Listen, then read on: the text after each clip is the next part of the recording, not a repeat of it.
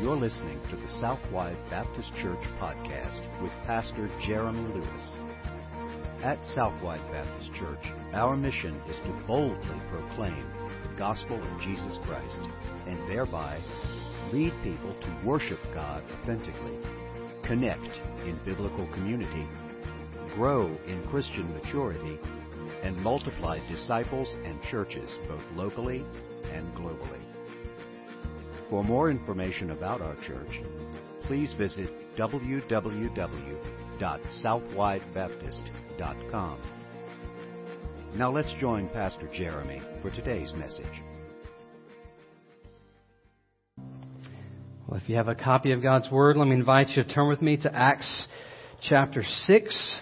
Acts chapter 6, as we continue to walk through this series together, looking at the primary characteristics of the church. Not just our church, but really the church universal, every church.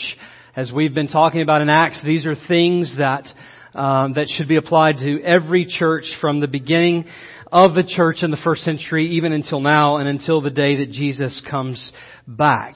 And so that they're there before you, I want to just kind of keep repeating these each and every week and placing them before you.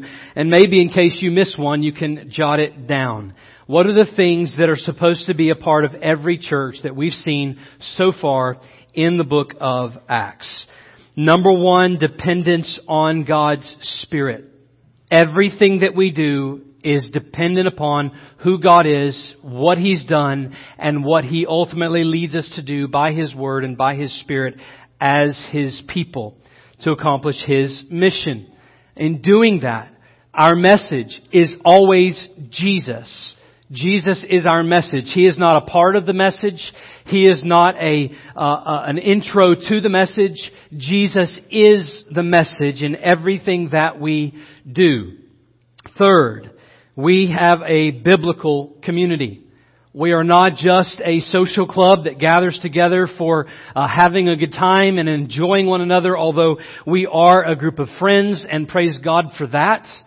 And yet we have the Bible at the core of our community. This is what distinguishes this body from other bodies around us. That we have the Bible at the very core of who we are. Fourth, we are to have a ministry of healing. We're to be a place of healing whenever sinners come to faith in Jesus Christ, like you and I have done. Southwide ought to be a place that they can come and find healing in their lives. Sometimes that means physical healing, but that's spiritual healing. We want to be a place where sinners find repentance and life change. A ministry of healing. Fifth, supernatural boldness. As we've seen over the last few months, and certainly we will see in the days ahead. This is not a popular message, nor is it a popular life to live.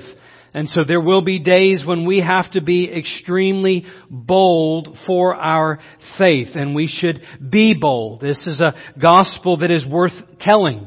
And so we have boldness about our lives. Generous hearts. We saw that a couple of weeks ago.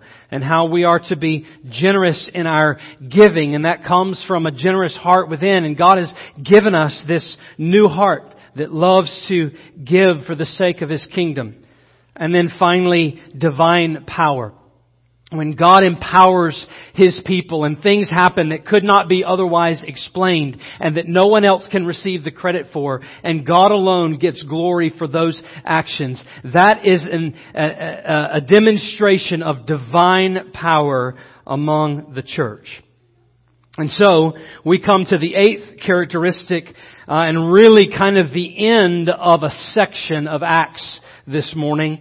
And this eighth characteristic we see right here in Acts chapter 6. So if you found your place, let me invite you to stand with me in honor of the reading of God's Word. Acts chapter 6, beginning in verse 1. Now in these days, when the disciples were increasing in number, a complaint by the Hellenists arose against the Hebrews because their widows were being neglected in the daily distribution.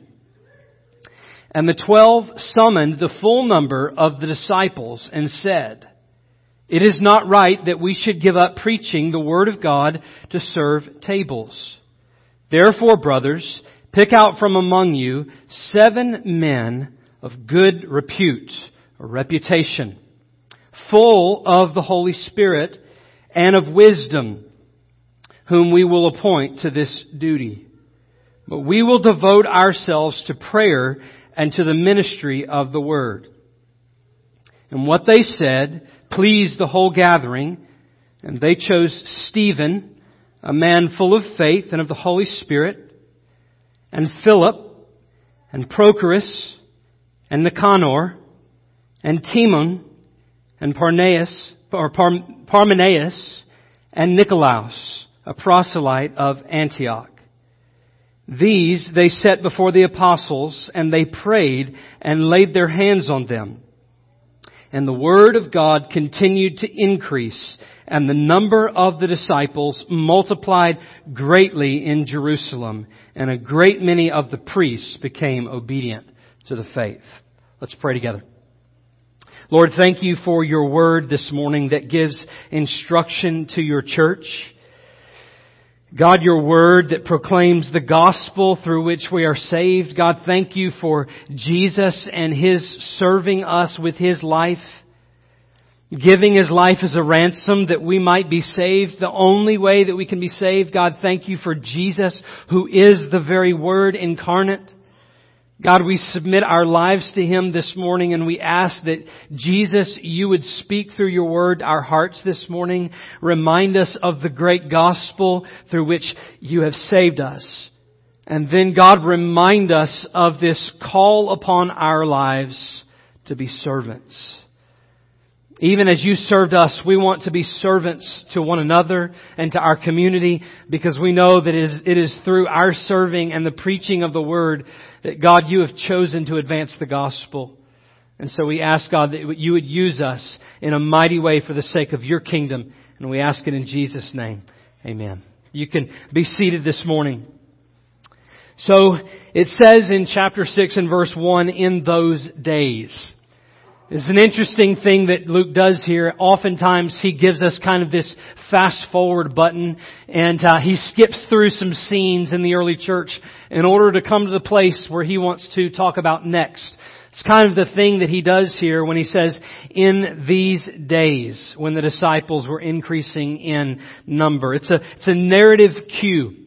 We don't know exactly how long it was. Most would agree that this is probably, in chapter 6, this is probably about 5 years after Pentecost.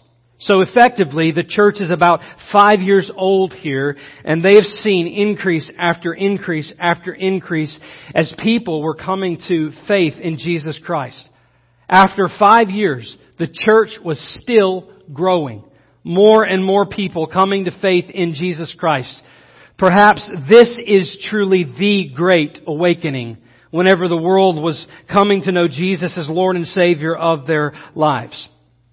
Well, like any church, whenever there is significant growth in the church begins to have problems. I mean, this happens, right? Oftentimes, a church begins to grow, and all of a sudden, there's a little glitch here and there, or miscommunications, or some disorder, or something happens, and somebody's needs aren't met. There's neglect, and it begins to creep into the church. In fact, this is really the very first time we really see any real conflict within the church, if you don't count Ananias and Sapphira that God dealt with very quickly. So in the midst of this growth, a complaint rises up from the Hellenists. The widows of the Hellenists were being neglected in the daily distribution, and that distribution is of food. So who were these people? Who were the Hellenists?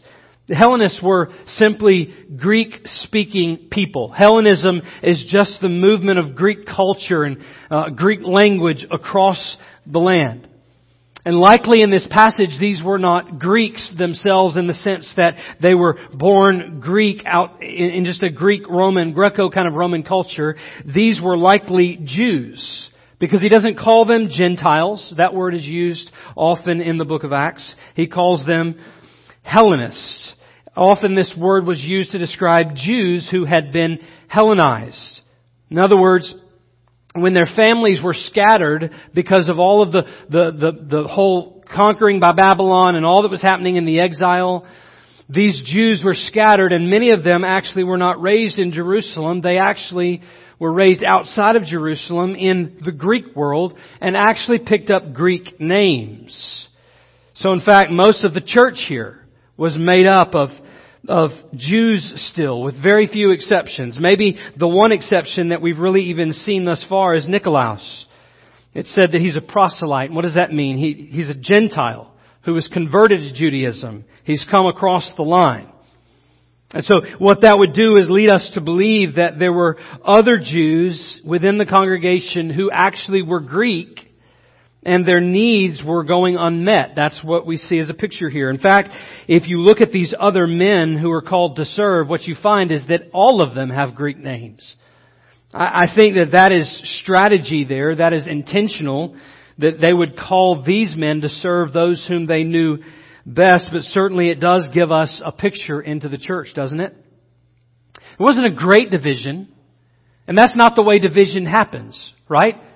Normally, the church begins to congregate into smaller pockets across natural affinity lines, where people who are like one another and share common language and common culture and common heartbeat and common passions, they begin to gather together and do the same things together. This is quite natural within the church, and it shouldn't be hated. It should be something that's embraced. And yet, in the same way, it actually caused neglect in the church, in the same way it can cause neglect in our church. Natural affinity lines and this kind of distancing. In fact, there's a verse that we like to quote often in order to support a ministry that we love, and that's orphan care. James chapter 1 and verse 27 says that religion that is pure and undefiled before God and the Father is this: to visit orphans and widows in their affliction, and to keep oneself unstained from the world. The reason why James has to mention this is because James is leading the church at Jerusalem. The same problem that we see in Acts chapter 6 doesn't ultimately go away. It continues, and they have to keep being reminded. And so the story is that the Hellenist widows were being overlooked. It wasn't intentional. I don't think that it was intentional. We don't see that. It was an unintentional kind of thing, but they were just simply left out. And based on the fact that they called all of the disciples together, they all saw this, all the apostles saw this entire thing as a whole church issue. See, in Jewish society, widows were in particular need. They were in particular dependence. And probably most of them had seen all the care within the church, the concern for one another that we've read about, so much about, providing for needs, financially, physically, spiritually. And these widows were attracted, listen to this carefully, they were attracted to a community that had mutual concern for one another. So they began to come to faith in Christ when they realized why this community does what it does. And yet there's still need in their lives. So what do? They call the whole church together to address this concern over this need. And the apostles in chapter 6 and verse 3, notice it. The apostles say that I want you to call all of these people together, the whole church, and then pick out from among them 7 men of good reputation, full of the Holy Spirit and of wisdom, and then they would appoint them to this duty for caring for these widows. The physical needs, the physical concerns of the church. In the same way, and this seems to be the context, in the same way that the apostles were overseeing the spiritual needs of the church, now these men were called to oversee the physical needs of the church. It was their new job. So then the question becomes, who are these men? As I mentioned to you before, they are Greeks. They're selected to minister to the needs of the Greeks. I think that that's strategic. No one would know what these Greeks needed any better than the Greek men that were there among them. But more than that, I think that the text is actually showing us a more fundamental picture of what leadership looked like in the church. And by the way, by extension, what ultimately life looked like in the church. And it's within this leadership example and within the life of the church that we find this 8th characteristic. Now, Acts 6 has been cited as, and by the way, I think rightly so, as the first glance of sorts into the two offices of the local church, namely pastor and deacon. And this seems to be the first deacon selection. So it's been used as an example, a model through which we should select deacons as well. And I think that that's done rightly so. And it's grounds for a distinction between the office of pastor and the office of deacon in their role. And I think that that's right. We see a general distinction here, and we'll come back to that. But what is profound is not what's different about these two groups of people, but what is the same. What we see expressed in both of these offices, and in fact, what you're going to see in a moment, is expressed among the church body as a whole. The kind of thing that should be a part of our church. So notice what the apostles say here. Notice it here in verse 2. Follow along with me. And the 12 summoned the full number of disciples and said, I want you to underline a couple of things. You write in your Bible, highlight, circle, whatever it is that you do.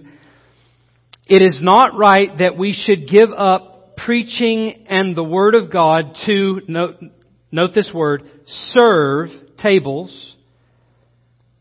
Verse 3 says, therefore, brothers, and this whole phrase here, pick out from among you 7 men of good repute, full of the Spirit, of wisdom, whom we will appoint to this duty. Notice and then in verse 4, but we will, this whole phrase, devote ourselves to prayer and to the ministry of the Word. So serve, pick out from among you 7 men, and devote ourselves to prayer and the ministry of the Word. Now, the word serve. In the Greek, you likely already know this word. It is the word diakoneo, which is the word from which we get deacon. Right? Diakoneo. It's the same word. It comes from this idea of serving and waiting on. So the deacon office, though it's not named here, the function of the deacon office is specifically named. But what you might not have noticed is the word ministry at the end there in verse 4. The word ministry is the same word, diakonia. It's the noun form of the word. So really, translating this literally, you get devote ourselves to prayer and to the service of the Word.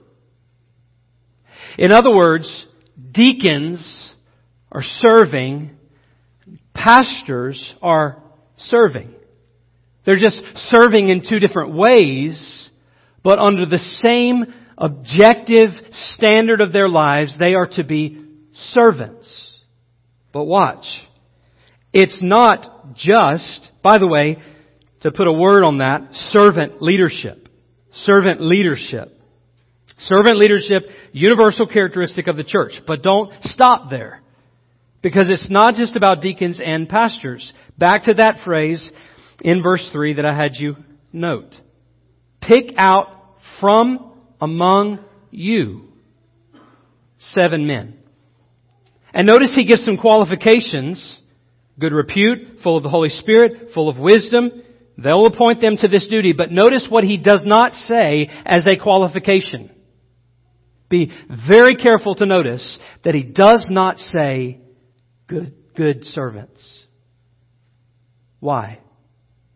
Because the expectation is, the assumption is, that all of you are serving. In other words, we want to find some men from among these servants who can come together and organize this thing, who have wisdom, they're full of the Holy Spirit, they're uniquely of good character, but they're serving just like everyone else, and they just simply rise to lead other servants. And if that's not enough, you can look all throughout the first 5 chapters that we've been in so far, and what do you see? You see constantly the church is serving one another. Everyone together. And deacons just happen now to say, you know what? There's so many of us. We got to have some structure to this thing. And then the apostles, in view of pastors, overseeing that as well. And then when all of that functions together, if the church is a body of servants, notice in Acts chapter 6 and verse 7 what happens. When the whole church is functioning together like that, chapter 6, verse 7, and the word of God continued to increase, and the number of the disciples multiplied greatly in Jerusalem, and a great many of priests came to be obedient, or became obedient to the faith. The whole church serving together, led by leading servants. These people see disciples multiplied again and again to the body of Christ. The gospel is advanced. So maybe to put this in a single truth for you this morning, the church is a body of servants led by servants who care for one another and the community in gospel advancing ways. Let me say that to you again. The church is a body of servants led by servants who care for one another and the community in gospel advancing ways. This is the culture in Acts chapter 1 through 6. But that culture did not come about just simply because, hey, we thought this was a good idea. You know, there were some needs around us and we thought it would be a good humanitarian thing that we serve the world around us. It wasn't even that there was a deep care and concern in the church for people, although that was true. This is because it was built into the DNA of the church. The church, listen to me carefully, did not serve because they originated the idea, but rather because the one who led them came serving them and serving us. I want you to hold your place there for a moment. We need to see this fresh and new. Go back to Matthew chapter 20. Matthew chapter 20, and I want you to hear the words of our Savior again. You are likely familiar with this story. Matthew chapter 20, we're going to be in verse 25, but this story is about 2 sons who came to Jesus with their mother, the sons of Zebedee, and they wanted to be first in the kingdom. Seems like it's a worthy request.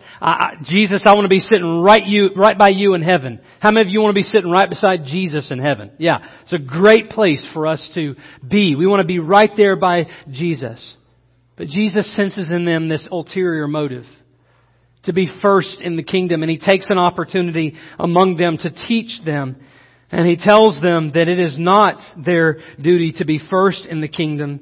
And listen to what He says. This is chapter 20 and verse 25. But Jesus called them to Him and said, "You know that the rulers of the Gentiles lord it over them, and their great ones exercise authority over them. It shall not be so among you. But whoever would be great among you must be your servant, and whoever would be first among you must be your slave. Even as the Son of Man came not to be served, but to serve, and to give His life as a ransom for many." Any of you who know this passage know that this is a picture of a bondservant. And oftentimes what would happen in ancient culture is there would be a servant or a slave that was working to pay off his master.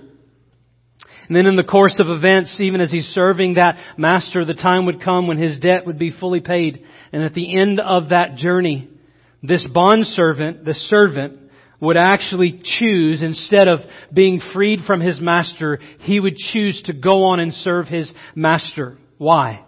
Because he found that life serving that master was far better than any life he could ever know. What Jesus is saying is that we must become bondservants. We actually become servants of Christ. Because you and I discover that we have come to know a Master, listen to this carefully, who being with Him and serving Him is far better than serving anyone else. Amen? Serving Jesus and being with Jesus, that's a life that we could never have asked for. We never could have purchased. No money could buy, but it is a life well lived. And we want to know Christ, not only in this life, but in the life to come, because we have eternal life with Him. But you see, this is where the entire thing gets flipped on its head, right? Because you would think now Jesus is this one who is our Master, and He is. But Jesus gives the disciples a picture of Himself that blows their minds when He says that He did not come to serve, or to be served rather, but to serve and to give His life as a ransom for many. See, what had happened was these men were walking with Jesus. These 12 men walking with Jesus for 3.5 years. And Jesus, even to the point of washing their feet, Jesus served them. And then they had witnessed the crucifixion where Jesus did exactly what He said He was going to do. He gave His life for them. They witnessed that event. And the resurrection from the dead, they have now seen the risen Christ who gave Himself entirely for them. And what's happened over the course of 3.5 years is the very thing that Jesus did in serving them has become contagious. They've become like Him, more like Jesus. And as they walk with Him by His Spirit, they're becoming more like Him as servants every day. And reproducing themselves, making disciples who also follow Jesus and who want to be servants, because all of these people realize, believers realize, that the greatest act of service that has ever been done in our lives is the death of Jesus Christ for our sin. And if Jesus has given Himself for us, why wouldn't we give ourselves completely, pour ourselves out totally for the cause of Christ? This is what we see. This is the life we see in Acts chapter 6.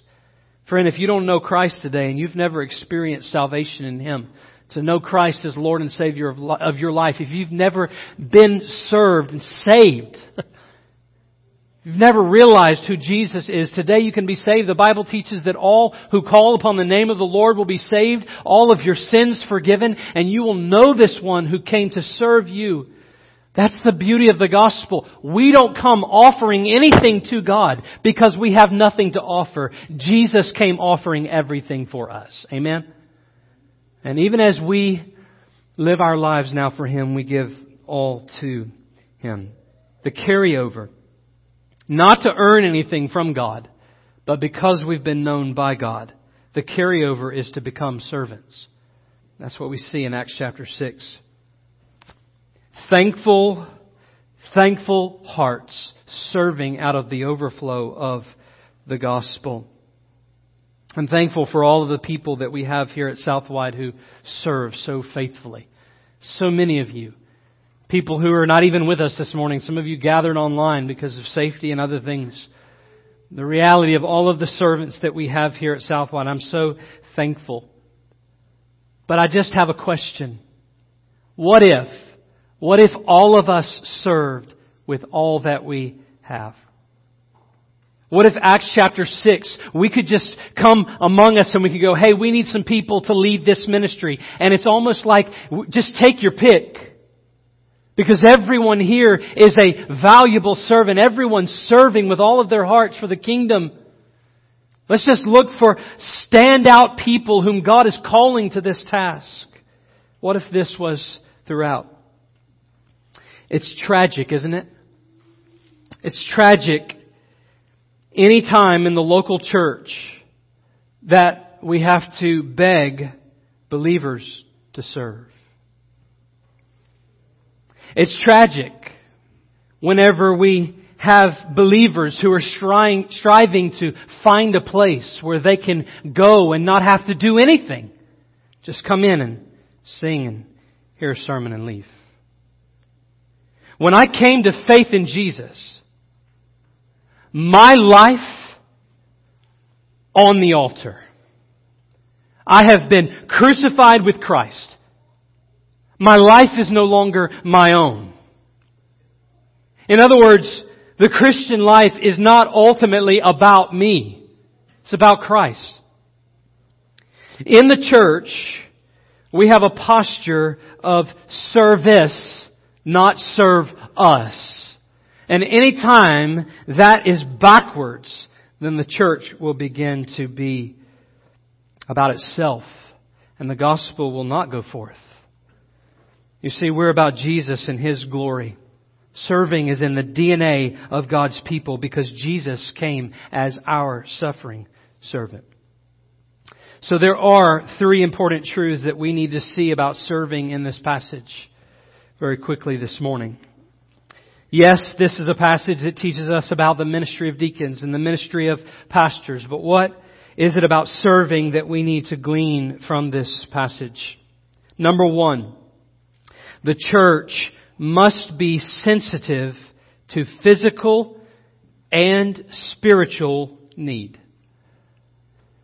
We must be sensitive to physical and spiritual need. And would you agree with me this morning that the needs around us are many? Watching people come in just this morning. Some obviously burdened. Some exhausted from all of the talk of virus and everything else. Ready for all of this to end. Believers are discouraged. The world is hopeless. People are afraid. They don't even know what the truth is. We addressed that this week in our prayer time. They don't even know what the truth is or who to turn to get it. And you and I have been given the truth. And we know the one who is the truth. And there needs to be a heightened sensitivity and a great urgency to let that truth be known because of all of the physical and spiritual need around us. It is possible as Christians to live our lives even with one another and miss the needs that we have, even among us. That's what happened. Verse 1. Now in these days, when the disciples were increasing in number, a complaint by the Hellenists arose against the Hebrews because their widows were being neglected. It's not an intentional thing because they immediately addressed the need. Never intended to. But isn't it possible that we could do life as the church and we could get so wrapped up in our calendar and our things that we have to accomplish and miss the needs that are right in front of our face? If we had time, I'd share a story with you. And a lady just this past month, last few weeks, who stumbled upon our front porch, and I really think that she was at the point where she was ready to give up on everything. I don't know her story. I know she didn't know Jesus. I don't know her story.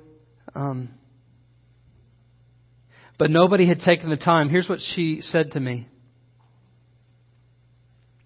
No one in my life wants me. I'm a disappointment to everyone I know. It just broke my heart. Because the only hope she could have that would never disappoint her is Christ. And it is possible, because I've done it, it is possible that I might have gone about my day, my work day, and totally missed that she was even standing there. And how many people do we just not see? Even within our own body, how many times do we miss real needs just simply because we need to be able to see? What if the prayer of our people here was, God, show me where the needs are? It was a need that was being neglected. And it was due to huge growth, and Lord willing, that would be the only reason why we would ever miss needs here, is because there's more people than we can keep up with. Praise God for that. And yet it's not the only reason we do. How often do we neglect needs just simply because they go unnoticed? We've got to be sensitive. Sometimes it takes a complaint, doesn't it? Any of you ever been there? Sometimes it takes somebody saying, "You missed me." Praise God for that. Let's have grace upon one another, and let's remind each other of our needs, and then ask God to fill in those gaps. This is a whole church thing. It's not just a select few. Every one of the church is called together to say, hey, we have a need among us. Let's do something about this. And there are needs, not to mention all of the individual, family, personal kinds of needs that we have. We have this backyard kids club coming up. We need help with that. Greeters, you can help Curtis. Curtis hadn't even been able to stand at that front door. He's not even here this morning. He's home, not feeling well. We need greeters. We need people who would be willing to say, you know what? I'll make a pot of coffee and I'll serve it in the mornings. There's projects around here that could be done. We need people in worship care whenever all that starts back up. Projects, student ministry, serving our neighbors, our community, being a part of our life in our community and serving the needs. All of these things we need to be sensitive to need. And so pray for that. Pray for sensitivity and repent from selfishness so we don't miss these things. Number 2, the second lesson that we learn about servant leadership, or about servanthood, is that the church must appoint servant leadership to oversee ministry. The church must appoint servant leadership to oversee ministry. And so all these different men with weird names. Why these 7 men? And the whole church participating in this. Because they recognized the need for appointing leaders. This text has been abused in some ways. On the one hand, it's been abused in an unhealthy way to show an unhealthy view of congregationalism, where the congregation in some way is leading around its leaders and trying to control them. On the other hand, this text has been used as an abusive way for pastors to say, well, we don't have to do much of anything. We just study the Bible and preach, and y'all do all the work.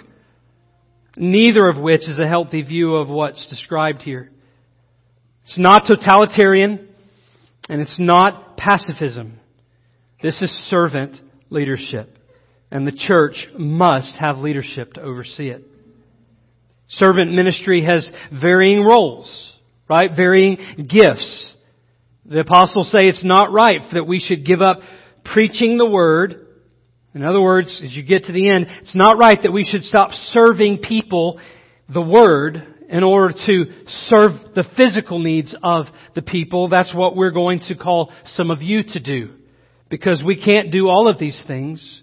And so together they serve. And the reason why the word is able to go forth is because these men are relieving the apostles of that duty of serving the tables physically.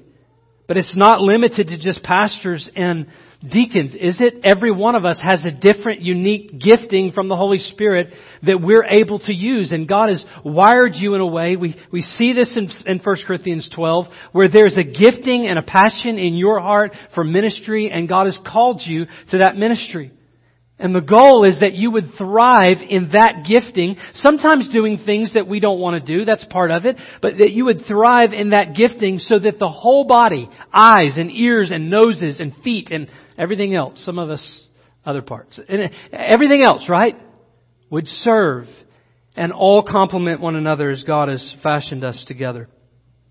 What kind of leaders did they look for? One of good reputation. Character is important. Men who were full of the Holy Spirit and full of wisdom. We see that expanded later in 1 Timothy chapter 3. And value these role distinctions, by the way.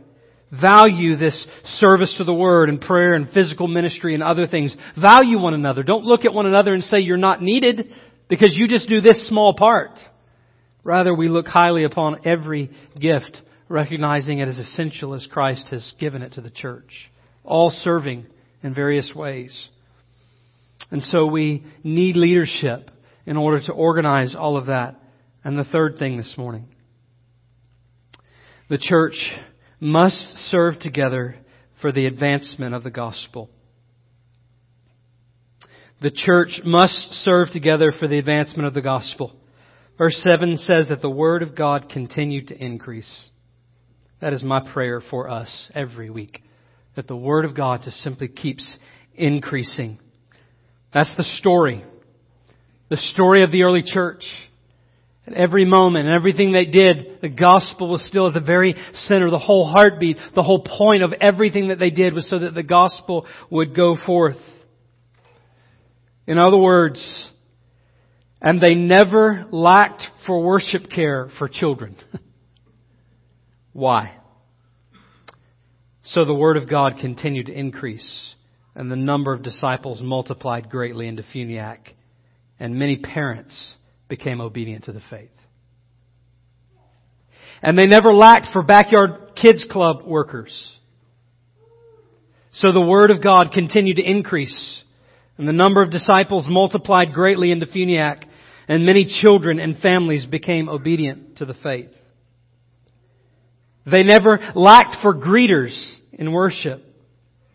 So the Word of God continued to increase, and the number of disciples multiplied greatly, and many guests became obedient to the faith.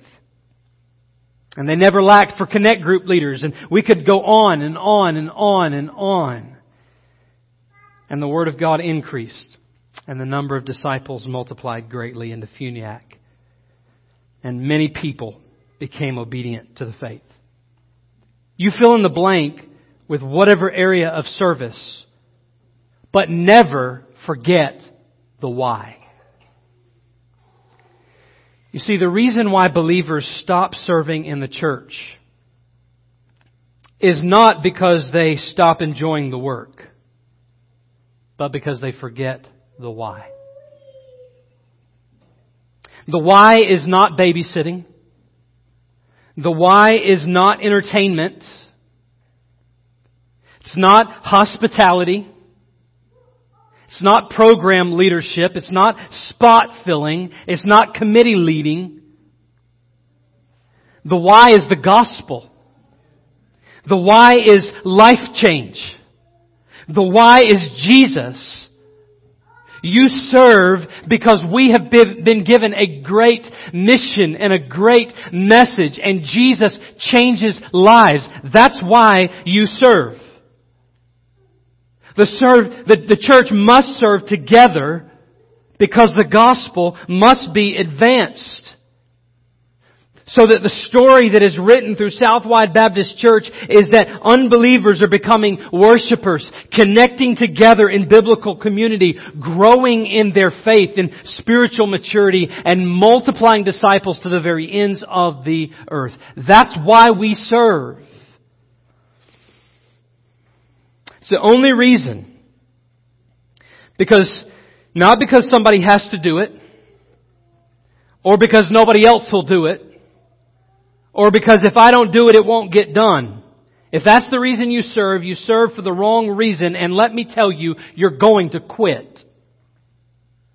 But if you serve because Jesus needs to be known, and because when you serve and the body serves together, people come to faith in Jesus Christ, this is what it means to be the church. And it's not a call on my life, and it's not a call on our deacons' lives, and it's not a call on certain people's lives here. It is a call on the whole body to serve for the sake of the advancement of the gospel. That is the why. I'll never forget the day that we took our entire church family to Pensacola and went to that homeless shelter and we served. Hearing people come back and sharing what God had done in their heart as a result of being able to serve people who are in need. That's the why. It's powerful. I'll never forget the day that we opened as a hurricane shelter during Hurricane Irma, and we had the opportunity to serve people all weekend, and then for our worship service, even changing the time and bringing families in to worship with us, as some of them were going to Freeport and praying over those families. I'll never forget that. Those lives forever changed. I'm still in contact with people on Facebook as a result of that weekend. Why? Because Jesus changes lives, and the why is powerful. I'll never forget Mission to Funiac, where people were impacted, and not just the people in our community, but our people were impacted because they had an opportunity to serve others. Backyard Bible clubs, and just changed. Even to the point that man, we started bringing kids back here. We're just ready to serve these families. Why? Jesus. And because the why is powerful. Here's the bottom line. Those who have been saved by Christ through the gospel are now servants of Christ and others for the sake of the gospel. That's our life. So can I just ask you this morning two very simple questions. Number one, have you been saved? Do you know Christ? And I don't mean that you just simply believe in God. That's not enough. The demons believe in God and they're fearful. I'm asking you this morning, have you been born again? Do you know Jesus as your Lord and Savior? Has He changed your heart? Have you been utterly created new? Born again, saved by His grace. This morning, we want to call you to come and trust in Jesus as your Lord and Savior. If that's you this morning, in just a few moments when we open up this aisle, you make that first move. Come down this aisle and say, today, Pastor, I want to be saved. Will you help me? And I'll help you. Here's the second question. Second question is this. Do you have a place to serve? Are you serving out of a passion for Jesus and in response to His serving you? Or has it become routine? Mundane. Maybe it's not even in the church. Maybe you have a neighbor. Maybe you have coworkers and you're just fed up with society. And I think a lot of people are there right now. What if we said, instead of being fed up, that we're just going to serve one another in the name of Christ and call people to respond to the gospel? Would you bow your heads with me all across this place? This is not ultimately a plea from the pastor or a plea from the church to get nursery workers. Here's what this is. This is a plea from the heart of God to His people to be servants of Christ. Are you a servant of Christ today? In just a few moments, we're going to stand. Some of you across this room need to give your life to Jesus today. You need to trust Him as your Lord and Savior. Some of you are online in our audience there. You need to trust in Jesus today as your Lord and Savior. He gave His life for you on the cross. Gave His life as a ransom in your place that you might know Him. And so in just a few moments when we stand, I want to invite you to come. Right from the place where you'll be standing. Say today, Pastor, I want to trust in Jesus. Maybe from your living room. You reach out to us there via Facebook. We'd love to help you in following Jesus. But today is the day to follow Him with your life. Others of you, this altar is going to be open. And I want to encourage you to come and recommit your life to serving the King of Kings and the Lord of Lords, the one who gave His life for you. Would you stand with me all across the room? Lord, we pray this morning, even as this time of response begins, that we would be faithful to obey You with our lives. Because You are worthy. You gave it all. You've paid it all for us that we might know You. So Jesus, we give our lives to You right now. In Jesus' name, amen. This altar's open. You come this morning. You've been listening to the Southwide Baptist Church podcast with Pastor Jeremy Lewis. For more information about our church, please visit www.southwidebaptist.com. We also invite you to connect with us on Facebook, Twitter, or Instagram by searching for Southwide BC. Thank you for listening, and may you continue to worship, connect, grow, and multiply as you follow Jesus Christ.